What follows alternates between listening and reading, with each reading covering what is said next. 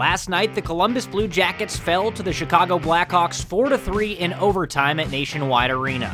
The Blue Jackets got out to a 1-0 lead 14 minutes and 2 seconds into the first period when Stéphane Matteau scored his first goal of the season.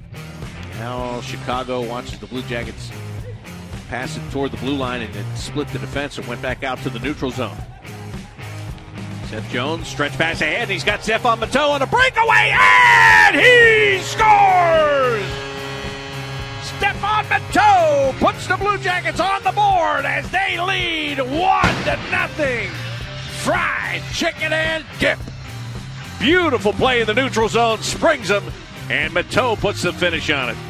New Albany native Cole Sherwood recorded his first career NHL point with the secondary assist on that Stéphane Matteau goal.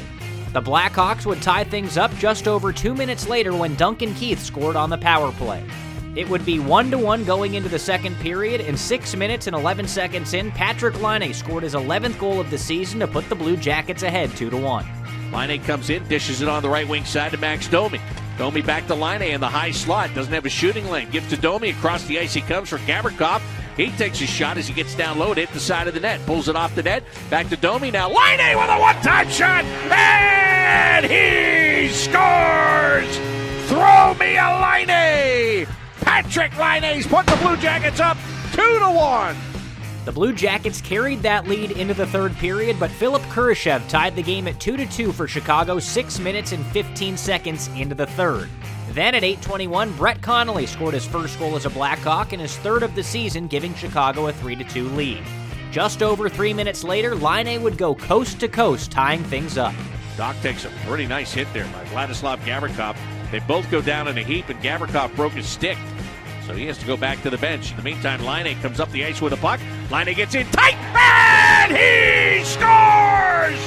Throw me a Laine! Patrik Laine gets his second of the game and ties it up at 3.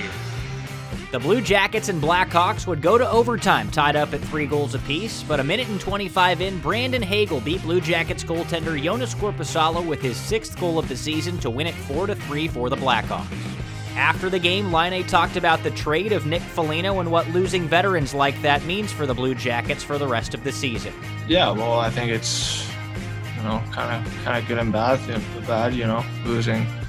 Losing our captain and key guys in the locker room and on the ice, it's always tough. But I was traded this year. It's just part of the business, and happy for them that they can chase the cup this year.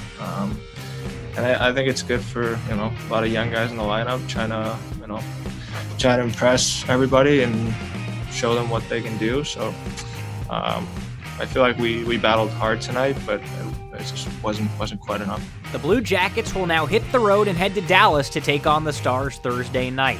The Honda Marysville pregame show will start at 8 o'clock, and the puck will drop at 8:30 on the Eldorado Gaming Scioto Downs Blue Jackets radio network. With CBJ Rewind, I'm Dylan Tyre.